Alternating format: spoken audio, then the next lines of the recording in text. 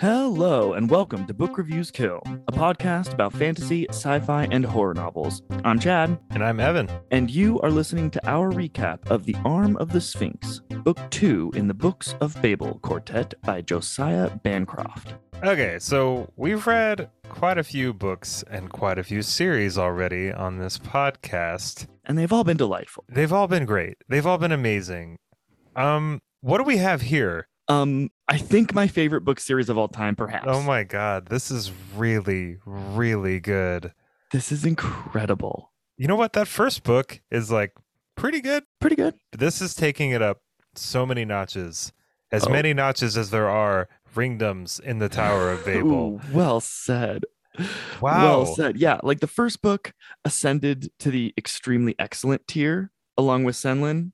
And this second book has reached out its sphinxy little arm, seized my heart and imagination, and I find myself a helpless observer along for the ride, unwilling as I am unable to prevent myself from consuming the rest. It is so good. I was like mad at the end of this book.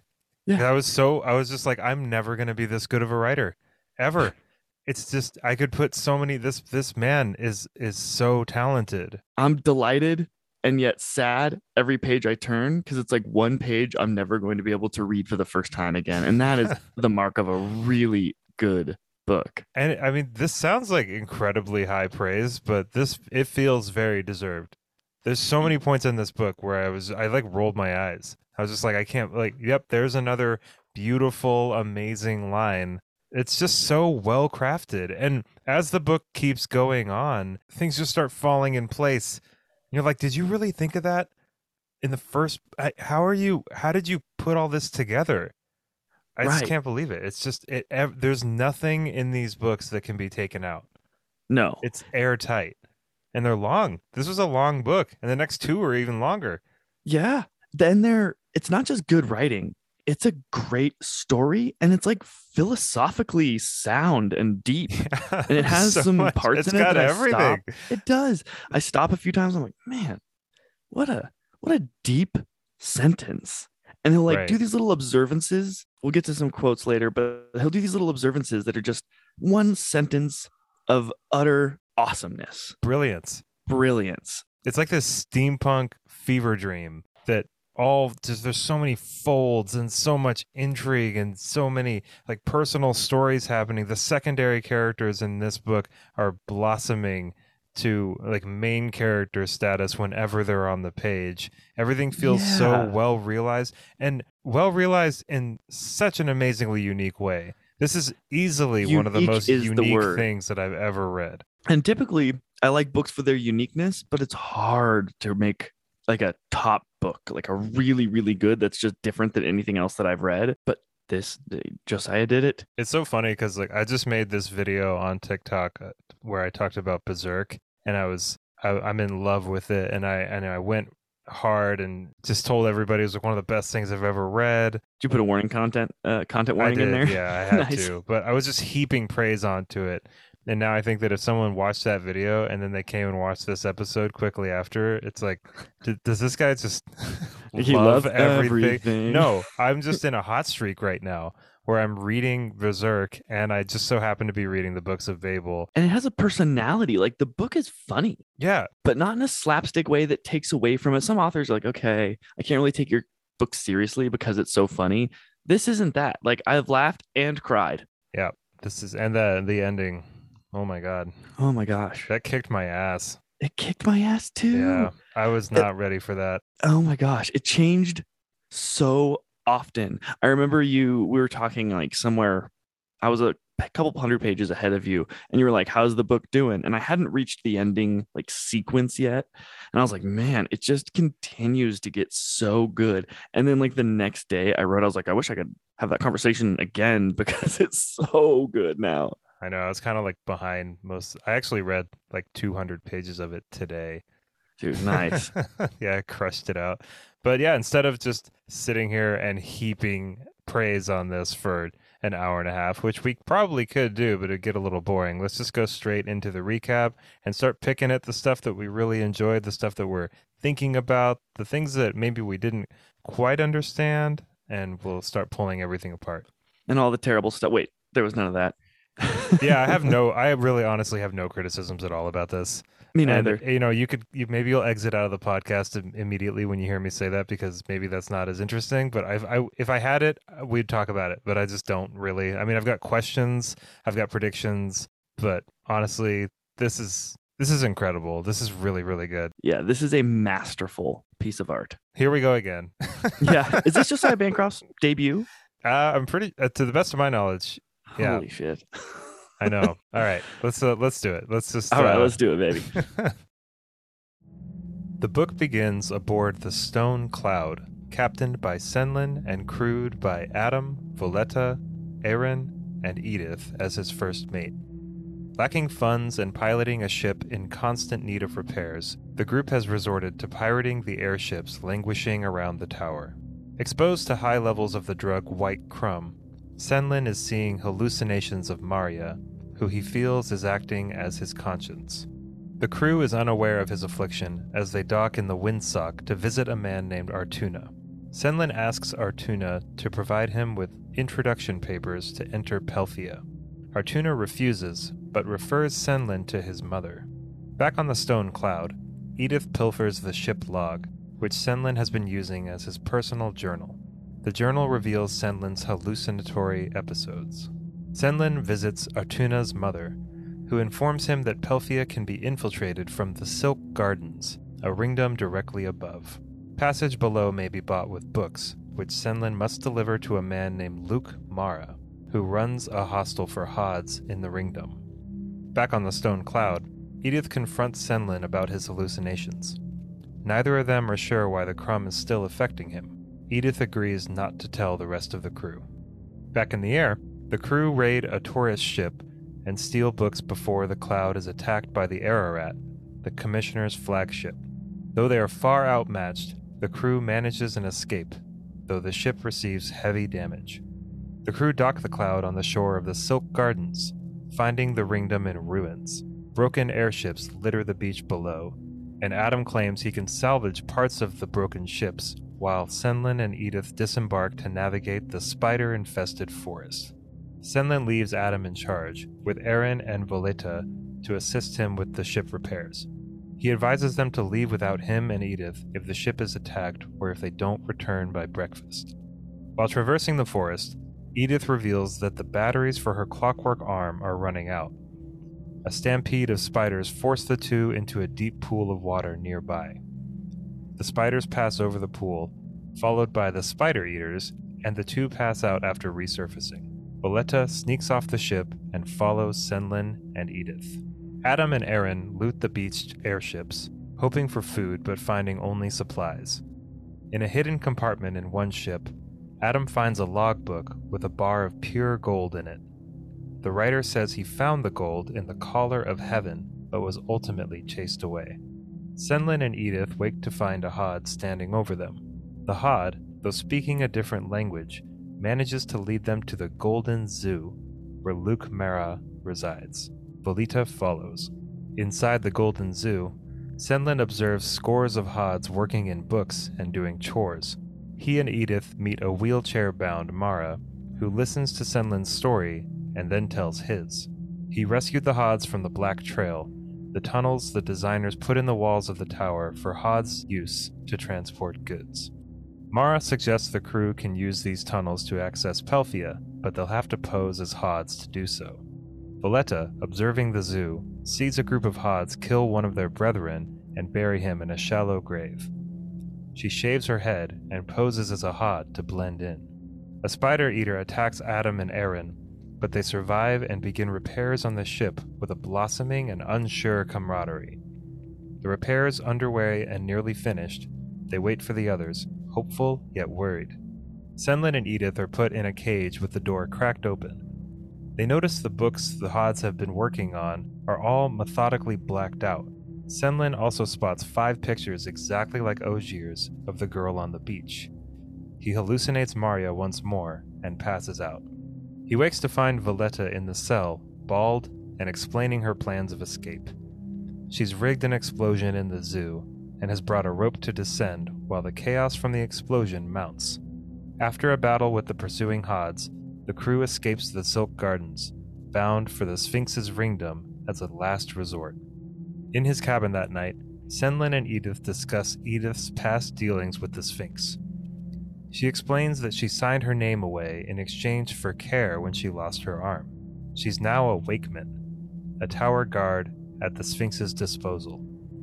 He can call on her services at any time, but hasn't done so yet. The Red Hand is revealed to be one of these wakemen as well. Senlin believes he can use Ogier's painting as leverage to force the Sphinx to repair their ship and fix Edith's arm. In addition to the painting, Senlin feels his knowledge of Mara's Hod revolution would also be valuable to the Sphinx. The Sphinx resides at the tower's peak, just under the collar of heaven. Weary of fortifications dotting the lower levels, Senlin instructs the crew to post dead on the ship to keep them from being attacked. Level with the entrance to the Sphinx's domain, Senlin holds Edith's arm high as a signal, and the doors open to admit the stone cloud. Despite plans for Edith to go on alone, the entire crew is dumped from the cloud. Byron, a stag/man hybrid who Edith knows, introduces himself and takes the crew to the Sphinx. They pass through rooms representative of each level of the tower and meet a man fitting Edith's earlier description, the Sphinx, who indeed looks like a spoon. The Sphinx inspects Edith's arm, asking what she's done to it. He tells Ferdinand, his animatronic guard, to attack Senlin if he says anything, and mentions he has an eye that would work well to replace Adam's lost one. Senlin begins bargaining, but is interrupted by the Sphinx, who tells him he knows where Maria is. The Sphinx says he can fix their ship and have Senlin to her tomorrow if only he'll let his crew stay behind. Senlin rejects the offer. The Sphinx asks about Ogier's painting, which he calls the bricklayer's granddaughter, and instructs Senlin to check the bottom corner for a series number. It's number 3 of 64, each with subtle variations on the original. Senlin informs the Sphinx that Mara has 5, and asks about the bricklayer. The Sphinx says he's trying to carry on his work. After this conversation, Senlin begins bargaining again. The two men eventually form a contract. In exchange for information on the Hod Revolution, Senlin wants the stone cloud repaired, a letter of introduction to Pelphia, information about Maria's whereabouts, and Edith's arm fixed and returned to her. Before agreeing to these terms, the Sphinx demands Senlin be sober when he signs the contract, revealing that the painting of Senlin's wife is covered in white crumb. The Sphinx instructs Senlin to find a specific book in his bottomless library. Days pass, and while Senlin searches the library, Edith encourages Adam to escape, afraid the Sphinx will convince him to receive a new eye. Adam agrees to go, and the two escape to the top of the tower. Adam finds streaks of gold embedded in the flat rock at the tower's peak, but he and Edith are accosted by a group of soldiers in rubber suits armed with electric wands. They recognize Adam, but not Edith. They ask Adam to come with them, and Adam agrees on the condition that they let Edith go. Adam leaves Edith with parting words for his sister. "Tell the little owl not to forget my birthday." Chasing her squirrel through the air ducts, Valletta falls into the Sphinx music room, where he is retired for the evening. The two become fast friends and begin to secretly spend their evenings together. The Sphinx reveals that she's an old woman. She shows Valletta a jar of the substance that she uses in the machines, a liquid able to hold an electric charge. After a few nights of these meetings, Aaron confronts Valletta, who admits to the nightly excursions, but leaves out her meetings with the Sphinx. Edith returns and informs Aaron and Valletta of Adam's departure. Upon hearing his parting words to her, Valletta recognizes the code as one they used when they first entered the tower. It means to check the Owl Gate on August 23rd, his birthday. Byron shows Edith that they have the Red Hand, alive and recovering from his fall. The Sphinx informs Edith that she wants her to dispel the myths, remind the Ringdoms of her power and their responsibilities, and confront the threat of the Hods. The Sphinx would allow Edith to kill other Wakemen in the process if necessary. Edith agrees. They form a new contract, and Edith gets a new mechanical arm. Senlin keeps a journal while wandering the library and withdrawing from Crumb. He finds himself thinking less often of Maria and more often of Edith, mostly of her strength and resilience. After many days of fruitless searching, he feels he's losing his mind. On the 10th day, he tries to escape. A pile of books falls on him, and he finds himself sliding down a metal chute. The Sphinx is there when he lands. After Senlin produces the book he'd been sent to find, the Sphinx shows Senlin a life-size zoetrope that the bricklayer designed for the 64 paintings of the girl at the beach. Senlin gives his print number 3 when the Sphinx requests it. She installs it in the proper place on the device. She's collected 36 of the paintings, and the device brings the paintings to life using motion and mirrors as it spins. Senlin sees a number in the incomplete animation, and the Sphinx informs him that it is part of a combination to gain access to the heavens. The Sphinx shows Senlin a vault door with a plaque labeling it the Bridge of Babel.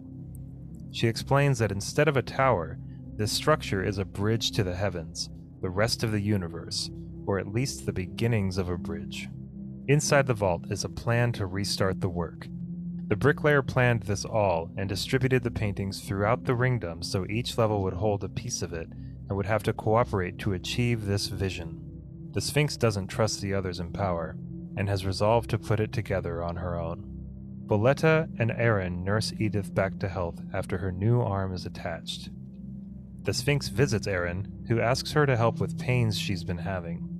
The Sphinx reveals that Aaron is just going through menopause. The crew, lacking Adam, reunite. That night, Senlin visits Edith and they kiss. They don't notice the butterfly on the wall watching them. The next day, the Sphinx brings the crew together and present them with a substitute ship. Theirs won't be ready for some time, so she's loaning one of hers. She wants Edith to captain it instead of Senlin.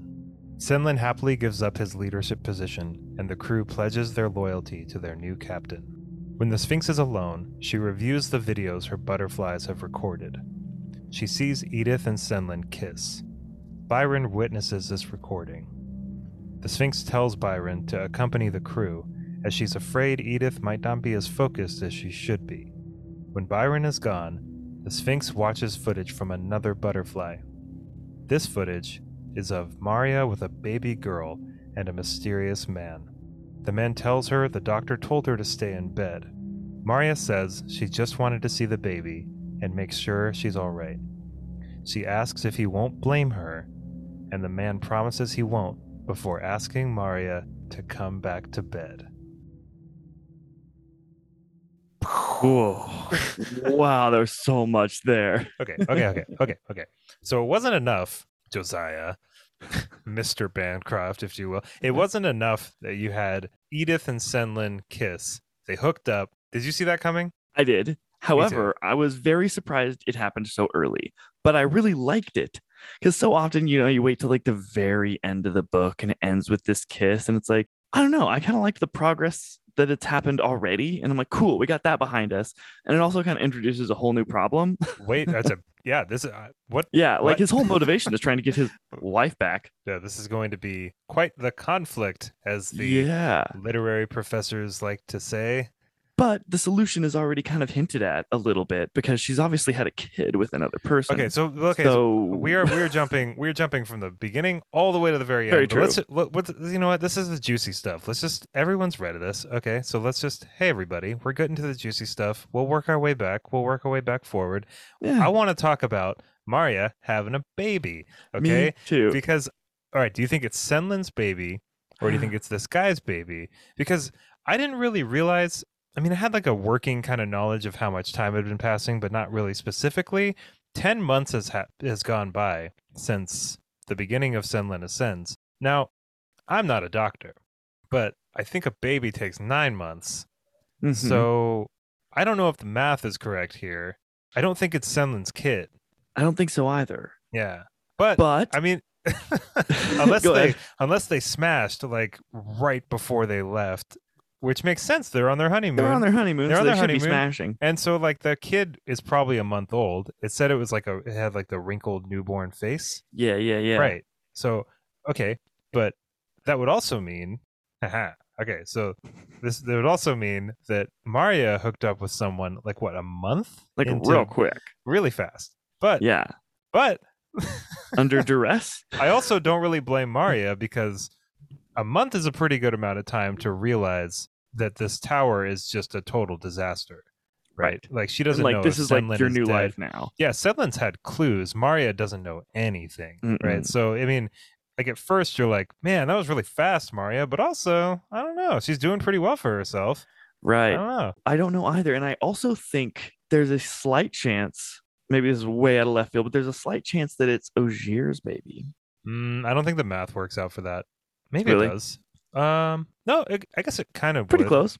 Like the way that Ogier and Senlin kind of parted ways, just I didn't get that vibe even a little bit. Yeah, maybe you're right. I was just trying to think of things that are unlikely because this book is so full of them, but you're probably right. It's probably not. I don't think it's Senlin's kid. I don't think so either. It's enough. It's a big enough problem. Just, I mean, it's not a problem that Maria has a kid. It's just like for the story, you know what I mean? Like Right. it just throws another complexity in there. Mm-hmm. You know? But like I was saying earlier, it might present the or might be the vehicle for the ultimate solution if Senlin ends up being with Edith forever. Then she's already got a baby, so maybe she's like, I've fallen in love with this other guy. But I don't know. She didn't seem super stoked about him, and she was like trying to protect her baby. Like, don't blame her. Like, blame her for what? What can babies do? It seemed like fairly amicable. Like I don't know. I feel like Yeah, I don't know. He was giving it's me a hard to little bit of say. a It's hard to say. It's like half a page. right. And like, who blames babies for things? I think she was asking the guy not to blame Maria, like Oh, Oh, like what would you blame the baby I for? don't know. That's what I was wondering. She's like, don't blame her. And I was like, Did she say don't? I think she says, don't blame her. Oh, yeah, let's look it up. Let's consult the book. Okay. Let's consult. I know exactly where it is. It's the Oh, do very you? last Nice. page. Oh, yep. She does say you won't blame her. I'm sorry that I made fun of you for thinking that he was blaming the baby. Oh, no. Baby for some- It wouldn't be the first time that I was wildly incorrect about something. But yeah, you won't blame her. You promise you won't? And like, what? Maybe she's referring to the nurse. No, there's no way. I'm digging way too. Like, what did the nurse do? Yeah. And oh, also, while we're here, what a beautifully poetic last youth from the Sphinx. That has so much meaning to it because he just gets done saying that like 2 pages earlier, like a page earlier about Senlin and Edith kissing. Okay, so we find out that the Sphinx is actually this old woman, right? Hmm.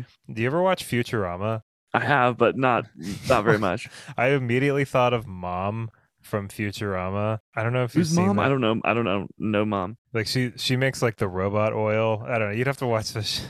I'm sure someone listening to the episode knows exactly what I'm talking about. Okay, Let's well, move on. what about her? Is it because she looks like it, or Just like no, I mean, it's hard to explain if you haven't seen the show. We're moving on.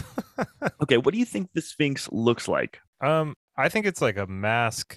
It's like a big bulbous like metal mask that's like kind of concave. Because it refers a lot to the way that Senlin sees himself like in the reflection. Yeah, It's like upside down. which was a cool touch, that he remembered that things get flipped upside down in reflections like that. I was wondering about that. Like, was Josiah Bancroft just like a spoon?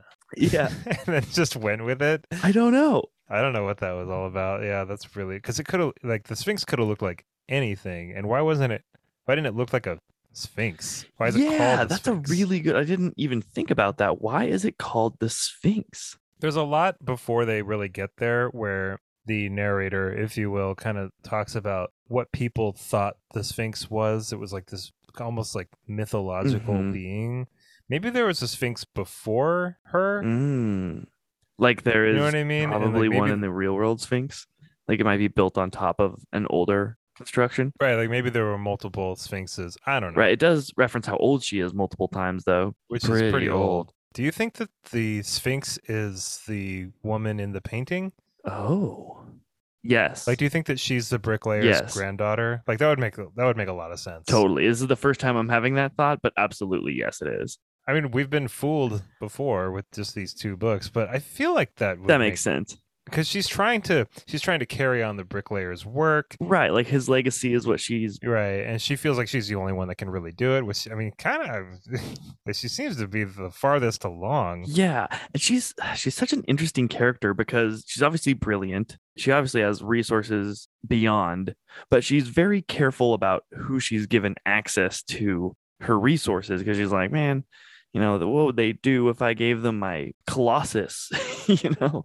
It's kind of interesting. Like the whole end sequence of the book kind of felt like Lothlorien in Fellowship of the Ring almost, where they all Yeah. kind of like go chill somewhere and then get re-outfitted for the rest of their adventure. And, obviously the elves aren't very sinister, but the Sphinx has her own ends that she's trying to reach, obviously. But it was just this weird mix of kind of everybody being pretty relaxed most of the time, Uh-huh. it seemed, with the exception of Senlin, who was losing his mind in an infinite library. Right. I love that. So Me that was too. weird. That his whole journal entry thing was really And weird. so cool to shift perspectives now we're reading from the first person. What a cool way to explain his necessary growth and rehab, I guess, from Crumb. I mean, he's going through withdrawals, really, apparently, really harsh withdrawals in an environment that would probably make anybody go crazy, just sober, or not going through withdrawals, I should say.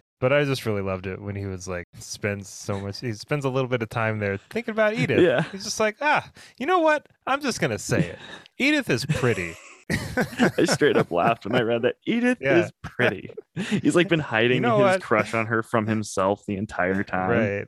I know. It reminded me of like a kid just being like, you know what? I really like her. Yes.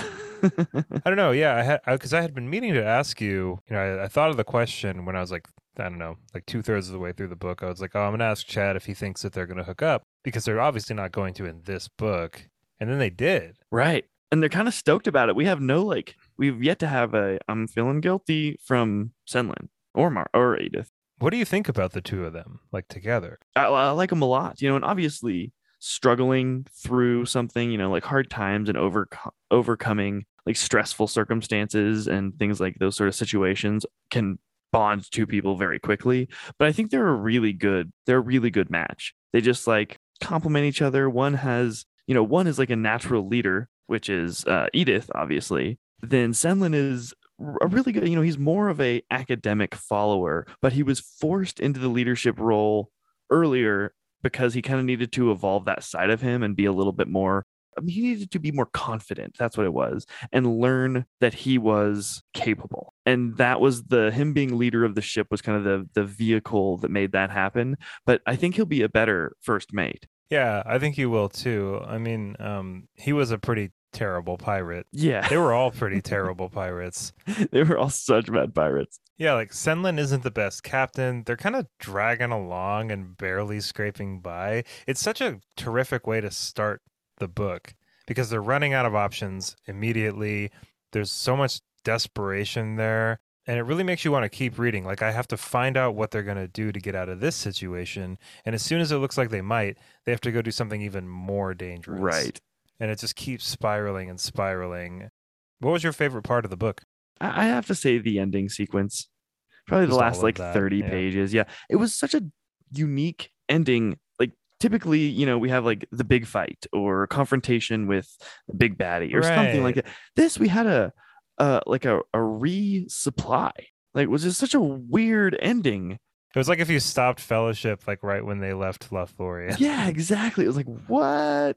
But it worked because it was also so interesting and so marinated in that magical journey juice. The library sequence, I have to say, might be my favorite part. It was clever, it was really deep, and like made me think a bunch. The cat being in there was the perfect companion for him. I got a little emotional a few times. It was like he was on a spirit quest.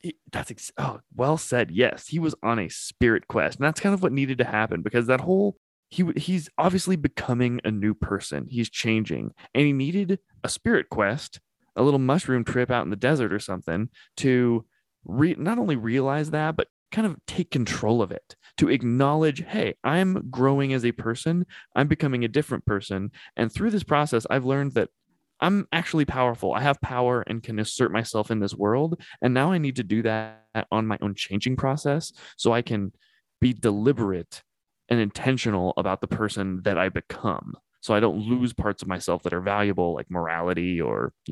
Yeah, like a really good example of that is when the Sphinx offers him, he says, or she says, I should say, well, like, I can outfit you right now and I'll take you exactly where Maria is. You just have to leave your crew here and let me do whatever I want with them, basically. Right. And Senlin, I mean, Bancroft kind of fakes us out, Yeah. but I mean, Senlin is essentially like, what kind of person would I be when I finally reunite with her if I do that? I wouldn't even be the same guy. That same sentiment is kind of carried across in the first book, too. But now it's even more interesting because it's like, well, no, you're not going to be the same guy because you're really kind of crushing on this other person. Right, So. right. And they're which for good reason, like him and his student that he marries, like there's a huge gap in their age. And it sounds like they're very different type of people. Like she seems like she'd be besties with Volita. I don't know. I mean, like I think that Edith just compliments him in the sense that I feel like they kind of balance each other out. Mm-hmm. Like Mario was good for him too. Like to have this kind of, I guess, for lack of a better word, like love triangle. It's not really a love triangle, but it's just like Almost. Like you don't have to have someone be really incompatible with somebody else for them to be attracted to someone else. Right. You can have them be attracted and compatible with two different people almost equally for different reasons. And that's way more interesting. And that's what this situation Good is. call. Like, I honestly yeah, do that's a good think notice.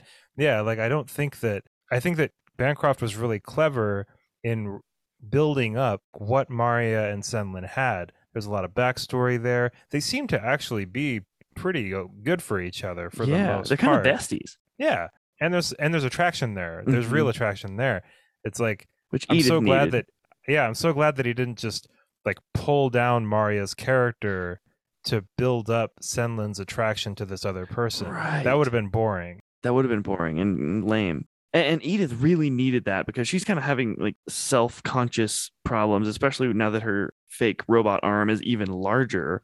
The first thing she's like, I couldn't even like wear a dress or dress myself without help. I had to rip off a sleeve, and she really needed Senlin to be like, I'm digging that arm. Or I'm digging you. I know. What did with she the say? arm. What did she say? Like, I feel like I've got a rain gutter attached to me, or something like Yes, that. something like that. Okay, I have a question for you. While we're on the note of romance, I kept thinking, ooh, Adam and Aaron, and then Aaron and Felina? no, I'm so confused. Yeah, I mean, like Aaron is like in her 50s, Right. and Adam's like in his early 20s. That was another question. How old is Adam? Not that that's verboten or anything, but it is. What's that word used? Oh, it's German for forbidden. Oh, verboten. Yeah.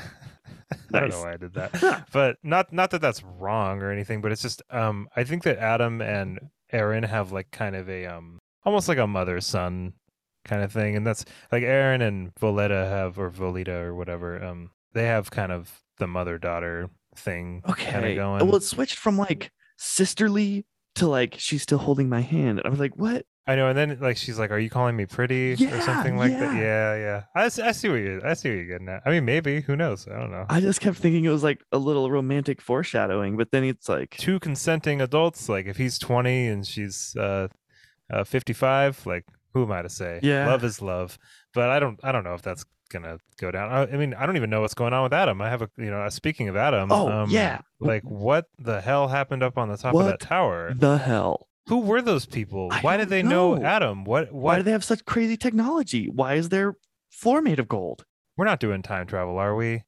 I don't think so. Here's what I think. I think they're called the Spring Men or something like that. The Lightning Men, maybe? They're on top. The people that are in the rubber suits on top of the tower. I think that they're somehow in some sort of communication or in service to the Sphinx in some capacity. And the Sphinx they've seen like some sort of record of Adam's abilities, maybe? I don't know. Which would be what? Just like engineering, mechanically inclined? I mean, he seems like pretty good at it, but I don't know why that would make them. I mean, maybe the Sphinx is like. The Sphinx kind of seemed to take, if not like a full liking to Adam, like did not seem to have any outright hostility towards him. Maybe the Sphinx wants to work with Adam in some way. Okay, so Edith asks them on top of the tower, he's like, how do you know my name? Is this some sort of trick? And then he's like, a trick, the officer scoffed. And then Edith says, do you recognize me? And the blonde officer surveyed her face briefly. No, perhaps you're part of the later story. Yeah, that's why I was like, is there some kind of weird time travel thing going on here? Yeah. And if there is, Josiah, please drip feed it to us. Please be gentle. Yes.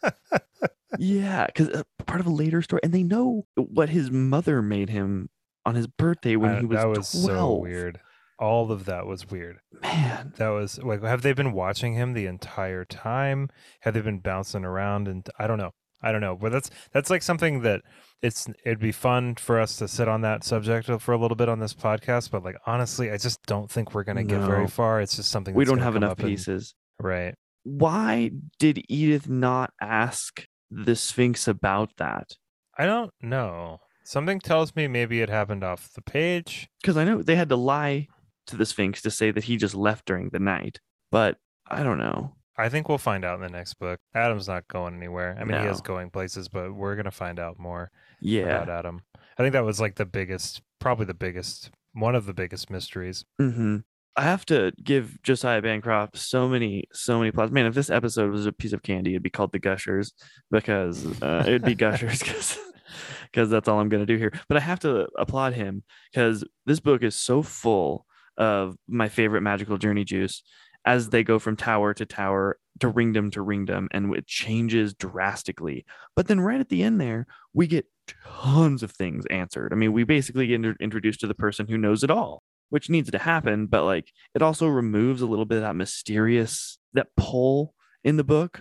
But right as that's happening, he introduces two things. One, the sparking men, and then two, the door that the Sphinx doesn't even know it's behind. So boom, magical journey juice back. Reactivated. Yeah. I mean, I think it was really cool because it gave the story direction, like more direction. And I think I might have mentioned this in the podcast before this, but I don't think that the whole story could have been Senlin finding his wife. It gave the story the real direction it needed to go, and it turned it into high fantasy, like epic fantasy. Yeah. I mean, this feels epic now. It feels like, and I don't remember the exact line, but I think that it sounds like the tower is really important for the world. Right. The line where the Sphinx is like, this is the world would lose, like if Luke Mata brings the tower down, the world would lose its Access to heaven or something yeah, like something that. like that. Yeah. That's all really, I don't know what the hell that is. Like, I Yeah. really don't. I mean, when we talk it all out, it sounds really complicated, right? Like, okay, there's 64 paintings and they're all a little bit different than each other and they're all kind of scattered around these 64 ringdoms and some of them have more than others. And like, and then if you get them all together and put them in this animatronic thing and then and you get it to spin with all these mirrors, it'll uncover a combination, and then that combination like unlocks this door. But it all works. It all totally works. I'm totally on board with this. I understand everything that's going on. Wasn't too bloated. No, it doesn't feel bloated at all. No. I mean, if anything, I feel like I'm being very much like drug along here, not knowing enough. Like I want to know more. I want to know more about everything. I want to know more about the bricklayer. Yeah, the bricklayer, uh-huh. Yeah, the bricklayer. I mean, I feel like we didn't see enough of Mara. I mean, we'll probably see a lot of him in the next book, but from where I'm sitting, he's the Hod King. Me too. Right? I mean, like he's got to be. Oh yeah, I have it written down. I think he is the Hod King. Right. I mean, unless Senlin becomes the Hod King or something, or there's a different person who's in charge of a Hod revolution. But that being said, what is his objective here? Like, I mean, does he know how important these paintings are, or specifically what they do? Or does only the Sphinx know what they are, and Mara kind of knows they're important, but doesn't know exactly what they do, but he just knows that he wants to hoard them because they are important? I mean, I'm really excited to see what all that is about. Right. It felt like that was just barely touched on. Oh, it was like basically a cool, let's go in here, let's fix it was they needed to go there to fix the ship and to give them the let's hit the Sphinx route, but they were barely there. I mean, they went in there and then escaped immediately when they realized that they were trapped without actually being trapped. That was a really weird paragraph too, when Senlin was just like, well, see, if the door is open, then we don't. What was the reasoning behind that again? He said, because we don't feel trapped It's like a way of when we trapping. are. Yeah, but if we tried to leave, they would stop us. But he's trying to make it feel like It's like Schrodinger's the horror. prison. Yeah. Well said. Schrodinger's prison. Yes, Yeah. exactly. Um, do you remember why the Hods killed that other Hod? No idea what that was. Okay, me I neither. really don't. Didn't Yeah, they I just thought like put him under I the read like it twice. lawn? They just do it. Stomp That it was down. yeah. Valletta's so cool. She's so Valletta is cool.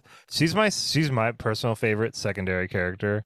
I mean, I really like Edith and I like Aaron and I like Adam, but Valletta is just fucking awesome. She just Hmm. shaves her head. She just shaves her head. She's like Whatever. no thoughts, no hesitation at all. Just I'm gonna shave my head, get some explosives together. Let's break you guys out. It's She's a just fairy. Yeah, she's like a nymph. She just like lives in the now. Interestingly, she has probably the least amount of character progression. Like everyone else is changing and growing, and I don't mind it. It's not a I bad don't thing, know but she's pretty though. much like doing her thing. I would disagree. I would Really? disagree. But okay, well, there's like that part where Edith kind of comes out on the ship and she kind of reprimands everybody. Like, Oh you've been yeah. fucking around this whole time. Like, it's time for us to like really get our shit together here and like start acting like a real crew, or we're gonna drop you off somewhere. Right. And then, so Valletta like that she hears it, and then she kind of starts feeling Adam getting a little bit more distant Oh as yeah. well.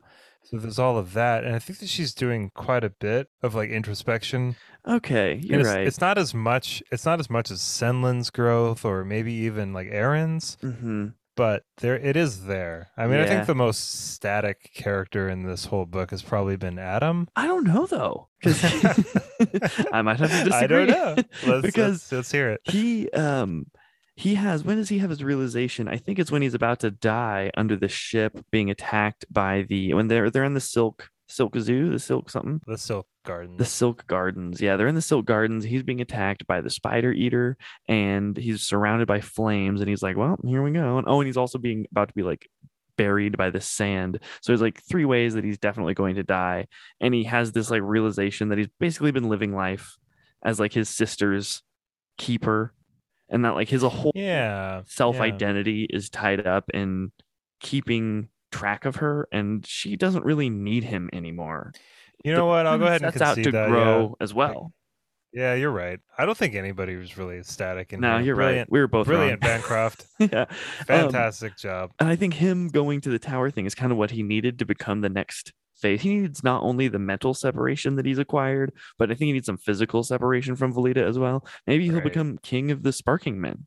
Maybe he'll become the Hot King. Oh I my have no idea. I God. mean, if these books have taught me anything, much like the Tower has taught Senlin, it's just you just really have no idea what to expect with this. I mean, No idea. However, I do think I was onto something there with the gold being a very good conductor of electricity. They're called the Sparking Men. So that's why their floor has gold veins in it. Why? I'm not sure, but something to do with electricity.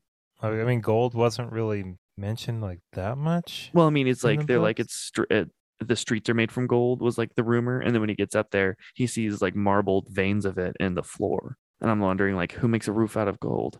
They're not collecting energy for the Sphinx because her energy comes from beneath. That's why I'm is there something above that even? I I mean, don't that's know. is there someone that's even bigger than the Sphinx? Is there somebody that's even pulling the Sphinx's strings? Because I mean, at the end of the not the very end, but towards the end of the first book, it's kind of like, oh, the commissioner. That's the big head honcho here, Right. right? And it's like not even Not close. even Not even. close. Speaking of the commissioner, where the hell? What is that? Just not a thing anymore? The error at like Oh yeah. the Well, he couldn't. They lost him. they kind of just stopped worrying about him. I guess so. I mean, they're always trying to do their things with him in the back of their minds. I Just mean, like not really the avoid last him. like third of the book. Yeah, but the I don't last know. third, they're with the They're pretty Sphinx, high up. basically. Yeah, they're pretty high up there. And what did you think about Senlin's plan to get that high up there? Like, we're just I gonna be loved dead. that.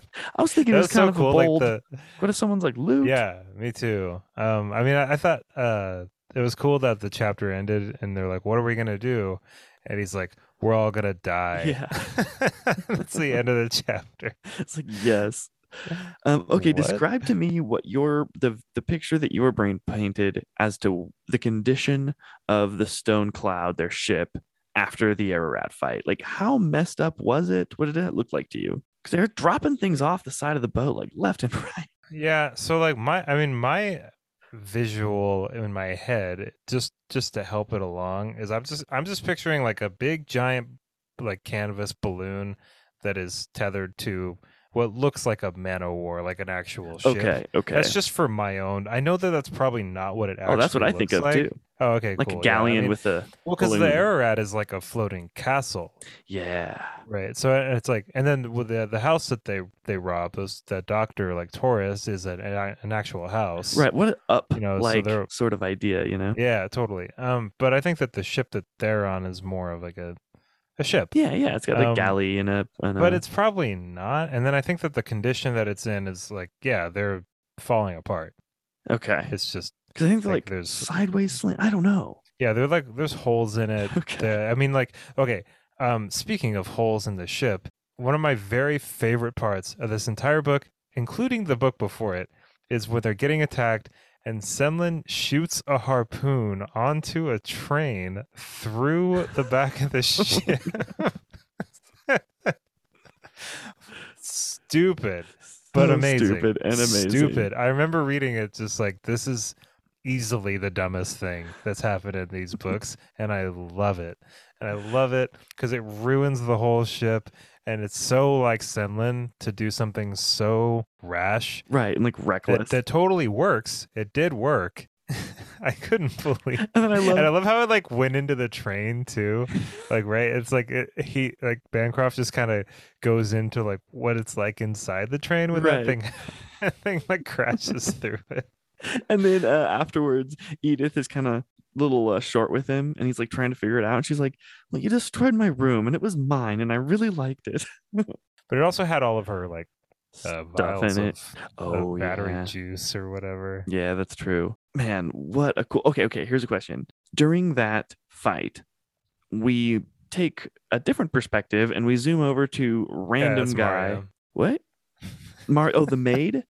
Oh, dude, I I'm did not. sorry I interrupted you. No, I thought you had landed on that too. That's nope. definitely Okay, Mario well, I was gonna watching, ask you right? what was that? Was that just like a cool way to tell the story, or was that like kind of come back around? And yes, of course, it's Maria. Wait, Okay, well, I mean, is it? it could not be because she would probably have recognized Senlin, but I mean, in my head, I was like, that's probably Mario with some because it was like a guy from Pelphia Yeah, that was yeah, watching yeah. them. He was like a researcher or something that someone from that like one of the family members commissioned or Yeah, he something. was like, well, no, I thought he was one of the family members. Oh, maybe he is. Okay. Yeah, and he's just like, darling, come look at this. These pirates are fighting Yeah, each but it was other, his and maid. She's very uncomfortable with his yeah, but like approaches. maybe Maria had been kind of assigned to be a maid. That's true.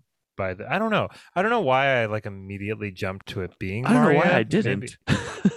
I mean I guess it would make sense for it to just be like an interesting way of showing it all, and maybe Bancroft thought it would be a good idea to have two people observing it and talking about it with some kind of dynamic between them instead of just describing literally what's happening on the ship in some kind of like zany It is a fight good show, sequence. don't tell. um but like why not use that further as a way to kind of like hint at Maria's situation, Right.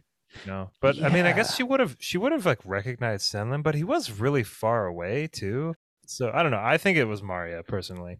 Yeah, that's a good prediction. I'm like shocked that I didn't think of that during it, but I was yeah, my question Huh. was just like, do you think that's going to come back around? Because I think it is going to come back around, but I didn't think that it was Maria. I didn't even kind of think about it. And still I don't know because like would she have been pregnant then? Who is this dude that she's like clearly not into? And like who was she with? Was whoever she Right. with made her a maid? Like that seems pretty lowly for if you're gonna take if a rich person's gonna take a wife. Like I don't know. Yeah, that is I kind don't of. Yeah, know. no, I think I mean I'm like 60-40 on it. Like I think probably Yeah. you're probably right, but like I don't know, maybe we'll ask Bancroft Yeah. when he comes. Well, we'll know by then, hopefully. Oh, Yeah. yeah, if we don't, we'll be like, what? Oh, yeah, by the way, everyone, Josiah Bancroft has agreed to be interviewed. If you have any questions for him, please email us at book.reviews.kill, and we will make sure that your question gets answered. Oh, another part that I really enjoyed was the very beginning of the book when Senlin meets with that guy's mom in that weird room made out of yarn. Oh, yeah. Man, visually, such a vivid picture of Yeah, being Altura's suspended by mom. a bunch of colored thread, and he's like sinking down into it, and it's just the whole room is made out of thread and suspended like thousands of feet above the air. So cool. Yeah. So, and there's like the pegs that have the coats of so he like walks in, and it's suspended way above the ground, and there's these pegs that have coats and hats on them, and he's like, that's weird. And then she's like, can you please remove your coat and hat? And then he does. And then he realizes, like, oh, those are people that fell. Right. Those people never left That's and why took they're their oh coat. my God. Oh no. And then even then, when he lies to her about taking crumb because he's not actually aware that he's taking crumb at that point, she snips a string and he drops like a foot. And she's about to drop him. And Oh then she kind yeah. of And then he realizes, tells the truth about yeah, something. And and I love how there's like that part. I can't remember the exact structure of it, but there's like that part where Valletta and Adam and Aaron are kind of in that bar and they piss off that one guy because Valletta took his squirrel or whatever. Man, if and she throws him out if the window. if people are listening to this and they haven't read the book, they're gonna have no idea what we're Oh talking man, we're all over about. the place too. But like Semlin's talking to this woman, and then this he just hears a scream, and this man dropping past the rubies, and it's just like like the rest of his crew is off, just like completely not doing it. This isn't it, bestie. Right. What was the phrase when the guy goes into if you go into the bar, he's like, you get black something, Oh, I basically can't remember 86 that. if you murder someone, or Yeah, what a nice touch to it's like that no scene. killing, no something. And then yeah, and then every time, depending on how good of a mood the crowd is in, they'll repeat the phrase with the bar. What a cool. Every place they go has something unique and interesting. Every person adds to this story is unique and interesting. It feels so lived in. It feels so This whole lived world in. feels really lived in. What a good way to say that. Yes, this world is very, very lived in. Like we constantly say, or use the phrase, this character does or does not have a life off of the page. All these characters have lives off the page. How'd you feel about all the spiders being a little Oh arachnophobe? my God. That one's rough. Okay, so this is what I did. I thought of you. I thought of you. Oh, thank you. This is what I did in my brain. I changed them a little bit to let's see, what was I watching recently that had, oh yeah, in the Mandalorian show, there's like these little spiders. There's a scene where they get stuck in this ice world and there's this spirus, and they almost kind of look like machiny kind of spiders, like pointed little like tip I don't know. They were less spidery in my head because I was having problems reading that, just being like at one point Velita is covered in them, Yeah, I loved like that. completely covered in Thousands this. of tiny Oh legs. my gosh. And I thought there was going to become something. It was going to be a thing that she gets bitten because she's like, I'm feeling kind of tingly, Oh but then it yeah. just goes never is mentioned again. I mean, we don't need to like keep heaping problems on these poor Yeah, that's people. true. Like it's like another thing they have to go deal with. That's true. She does get bitten. Yeah, she does get bitten. Yeah, Yeah, yeah, just once yeah. though. And then Yeah, she like shakes off the it wasn't that it bad. wasn't a bad, yeah. Okay, so there's a quote that the recorder, I can't remember, but I can remember the shopkeeper named her son. I think his name was Arturo. Artuna? Atuna, Artura something and like that. Ar But yeah, so her quote that I really, really like is, history is a love letter to tyrants written in the blood of the overrun, the forgotten, the expunged. A love letter to tyrants. Like it's like kind of the same thing of like, history is written by the victorious. Yeah. Yeah, but this takes it one step deeper, and it's like, well, the victorious isn't necessarily writing it, but historians who don't want to be beheaded are. Her advice about history is basically be wary of the lies told by others, and especially the ones we tell ourselves.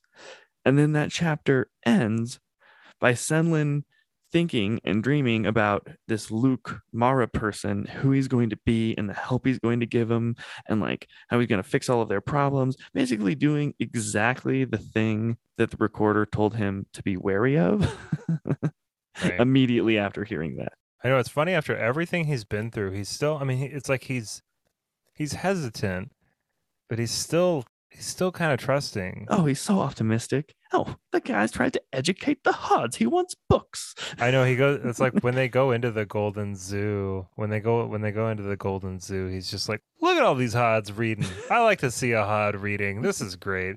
Turns out it's the Luke Mara's efforts at brainwashing them, trying to teach them to like not think for themselves. Which, while I disagree with that wholeheartedly, makes a lot more sense in Yeah. this particular situation. I really liked Luke Mara because he really did come across as pretty friendly and pretty understanding of their situation at first. And even when Edith kind of like Mara's kind of not really lecturing them, but just kind of telling his side of everything. And Edith is like, you have no idea what it's actually like to be embedded with this kind of technology. Because, Luke Mara seems to think that all this tech, you can't trust the people that are making all of these advancements in technology Right. and stuff like that. And then Edith says, you don't know what it's like to live like this. And then he kind of removes his blanket and his legs are made out of metal. Yeah. Just a really interesting character. And forgot I am about like, that. yeah, I mean, I said I didn't have any criticisms, and I still don't really. But one thing I am kind of just kind of bummed out about is that I just really feel like one conversation with that guy just wasn't enough. I wanted Yeah, more, me but too. it'll obviously be in the next book. Yeah. His arc was very, very quick. And okay, I have a question for you. So he's in a wheelchair. And you said the metal legs thing, which is now making me realize at one point he was a Wigman. Probably, And then yeah. now he decided to no longer be, which is why he can't walk because he can't get any more juice for his Right. legs from the Sphinx. But Oh, then and he doesn't want to. It sounds like he doesn't want to have anything to do with it. yeah, exactly. But there's a scene when they're running through a very thick forest, and then they come into a clearing, and then surrounded by what turns out to be the spider eaters. And he's there with all the Hods, like looking at him. So then like Yeah. shows him the painting. How did he navigate the forest in a I don't really wheelchair? know. Yeah, I don't. He's got I have no carried or idea. something? Wish I knew. Huh. No idea. Yeah, because that's Sorry. because they're like hacking it. They're like, Yeah, it's really or thick. Edith is basically like I arming her mean, way through. maybe he found some battery juice and Yeah, just maybe he used it like did. the one time. I don't know. Yeah, he's got some stores or Um, something. I don't know. I mean, he's got a lot of Hods. He does have a Maybe they lot of like carried Hods. him in there. On the point of the Hods, it's funny because you think for the longest time like they're the downtrodden, the dispossessed, and but maybe not. Maybe they're more nefarious than that. And because like they're talking like, when can we stop using this gobbledygook language? They're obviously deceiving Senlin and Edith by using a fake language. I guess what was the purpose of that? Tell me your thoughts. Mara explained it as a language that the Hods developed so that they could talk about their plans in secret. Right, but then when they're killing the other one, Felita overhears one of them say like something about talking in this fake language. So I don't think it is a real language. I mean, I think it is and it isn't. I think that it's real enough in the sense that they can still communicate with each other when they're trying to be deceptive, but they don't necessarily want to. Hmm. Mara is able to communicate with his name like Coco or something like that. I can't remember his Yeah, name. whichever the one is that came and got him. What was your favorite header for a chapter? Like your favorite quote for Oh the beginnings of goodness. the chapters? I know last books was the quote about sometimes when you're trying to go a direction, don't go straight in that direction is the way to get there. That was my favorite one of book one. Gosh, these headings for these chapters are just like if you really just stop and think about it, there's so much more depth here because not only was Bancroft thinking of these really interesting kind of like 1 to 2 line sayings or pieces of advice or whatever or musings, but he had an author and the name of the book Yeah, like it adds so much that aren't depth. mentioned in anything else. Yeah. The Unlikable Alphabet, a primer for children by Anonymous. It's like, what is the Unlikable Alphabet? Yeah, The there's Wifely Way by I the love the Duchess wifely K.A. ways one. Pell. Yeah, the Wifely Way ones were really They're funny. super funny and like so fucked up. Right, yeah. Okay, there's two of them that I can't decide between that are my favorites. So the first one is the Sphinx could never reveal himself without losing his essential mystique. To be the Sphinx is to be unknown. If, however, he were a myth, he would be just as unknowable. We can only hope that one day he will emerge and prove once and for all that he does not exist. Yeah, I really liked that one a lot. Loved that. And then the other one that I really liked that was just a really, this one made me stop and just think for a minute. When introductions are made, never be the first in the reception line. First to curtsy, first forgot, or so the saying goes. Right. That sounds like some bad advice on etiquette, but then it's like the more you think about it. Yeah, because I'm always like, hey, I'm Chad, you know, and like, because a lot of people, I'm good at Yeah, ice you are. breaking the ice. And so I'm like, man, I'm always first in the reception line. I'm sure people remember you, Chad. Oh, that's good. That's good.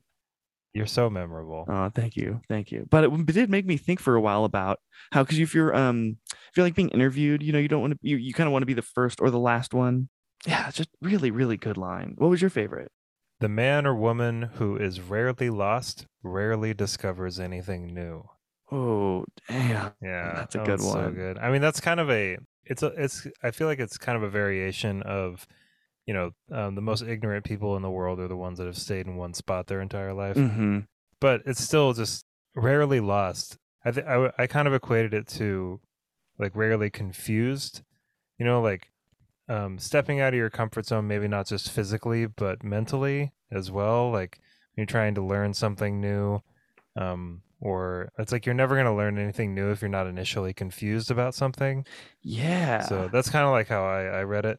There's one that I can't find that I really liked also that was about, it says something about a bird and then it says never sing. No one likes the bird that sings over the orchestra. That's good. And it was like, oh, that's Wow, so damn. cool. Like it's such a Yeah. good, like if you have a good skill, like don't always be using people will dislike you for that. There's a time and a place Yeah. for it. Use it. Don't be humble. Like, don't be falsely humble, but also at the same time, don't be always about it. Or maybe don't make it about you when there's like a bunch of people working at something. Yeah, ooh, that's another good Yeah. one. I like this one. Myth is the story of what we do not understand in ourselves. Oh, Oh, Josiah. dang. Okay, while we're So good. while we're getting deep here, Sure. so in last episode about the first book, you said that you feel really protective towards Senlin and like kind of his naive optimism and how you Right. don't want to see it go away. And I don't think that it's going to fully go away, just get tempered a little bit. But I believe Maria, her existence within this book, or not the real one, but the hallucinogen version of her, was a wall of protection built so he could remain the Senlin that we all know and love throughout this growth process, because she enables him to be like intelligent enough to be realistic and cynical without corrupting his character and personality, kind of putting a distance between who he has to be right now and who we want him to remain as. Yeah. No, I think And yeah, I think you're totally right about that. cool, For thank you. sure. Yeah, I was just like, man, what a cool vehicle for for protecting Man, him, I bet people are good taking drinks every time you say Oh, I vehicle. know, I've said it to you. What a cool wall. What a wall for What a cool go-kart I'm sorry. What a for cool go kart. What a rocket ship. Yeah, I mean, and he ultimately needs to shed that. That's his withdrawal period. That's his spirit quest thing that Yeah. he goes on, and I mean, it's like a weird little ego death, Mm-hmm. you know, Yeah. or some kind of death. While we're also getting deep, I really liked Senlin's self conversation to himself about the libraries and about how Luke Mara is destroying the books. Like, who would destroy books? And then he's also like, yeah, but who puts traps in a place of knowledge? Well, and I really like the point that he made that maybe a full library with full really nice shelves is very aesthetically pleasing, but a library that's missing books out of it kind of speaks more about the community around that library and Right. how actually if you really think about it, a library with missing books is a lot better than a library full of books. Right. The knowledge is being used, or at least Right. hopefully not being not if unless it gets into Luke's hands, then it's getting blacked out. I want to go over one quote that I really enjoyed and then we can move on to predictions and then probably wrap it up. Okay. So my favorite quote in this whole series so far, and I've been really thinking about it a lot, is it's better to go forward into ruin than backward into rot. Damn. That's an amazing quote. I loved it so much. I mean, obviously, I think it sums up a Writing lot it of down. not just Senlin's character, but some of the secondary characters too. I mean, just this I think that one of the main like themes of this entire series so far, at least, seems to be progression, like kind of failing your way to the top. Failing your way to the I mean, top. like you have to Yeah. take risks. You have to take chances. You have to try things you've never tried before. You have to second guess yourself in a way that makes you really uncomfortable. And there's a really good chance that it's not going to be great when you move forward through it. But stasis and moving backwards, regressing, guarantees the rot. That is Right. definitely going to happen. And like I mean, I applied that.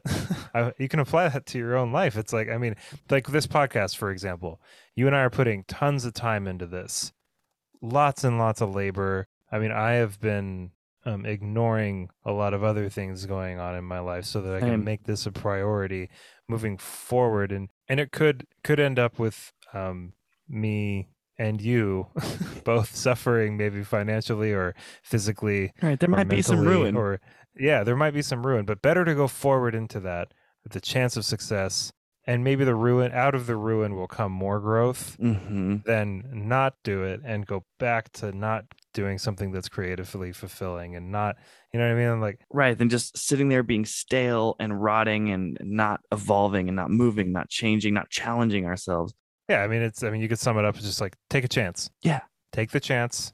It might be bad. It might really be bad. There's a really good, it's Right. probably going to be bad, you know? Yeah. You're probably going But to fail, but that's okay. the rot is almost guaranteed.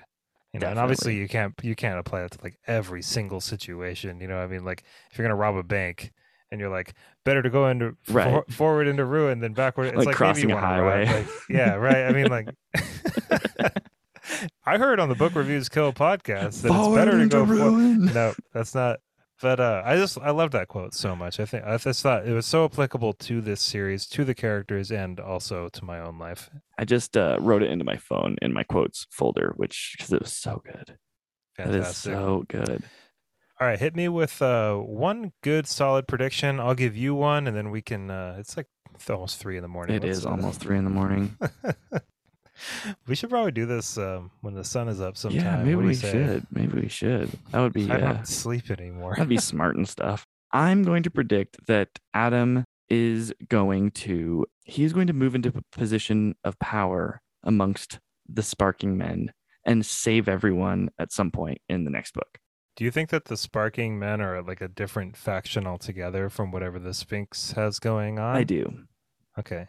I don't I think that she's probably aware of them, but I don't there that's a lot of mystery and I could be very wrong because I'm going off very like none information. But give me a prediction that you have.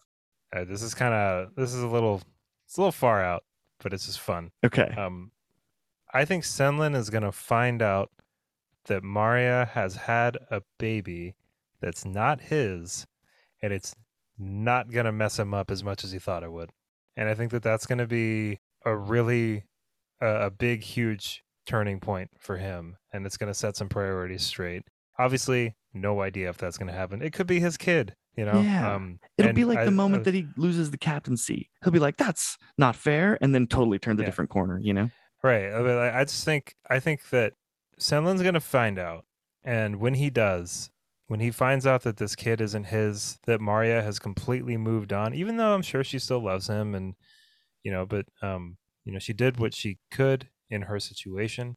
I think he's gonna be really understanding, and he's going to his objective is going to have changed, not just in his love life, but in his overall existence, like what is important to him is Yeah. going to shift. Um, I could be super wrong about that, but I could definitely see that happening.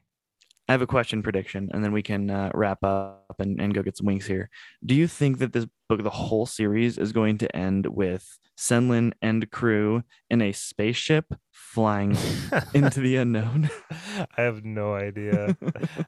I mean, the last book is called The Fall of Babel or Oh, Babel, I really hope and it's a I metaphorical fall. it's really interesting that Josiah Bancroft was like, call it The Fall of Babel. Yeah, and what's the picture of the on the cover? It's like a woman falling. No, the picture on the cover is, I think, Luke Mara. Oh, in the fall. Oh, yeah. Oh, you're right. It's a bald guy with who Right. looks mean as fuck with With it, the mechanical blanket over legs. him. Yeah. I know. You're totally right. And he's got the eye symbol of the Yeah. on his chest, and that's the symbol from that group of the secret society that was referenced in the Yeah. first I book, right? know. It's so weird.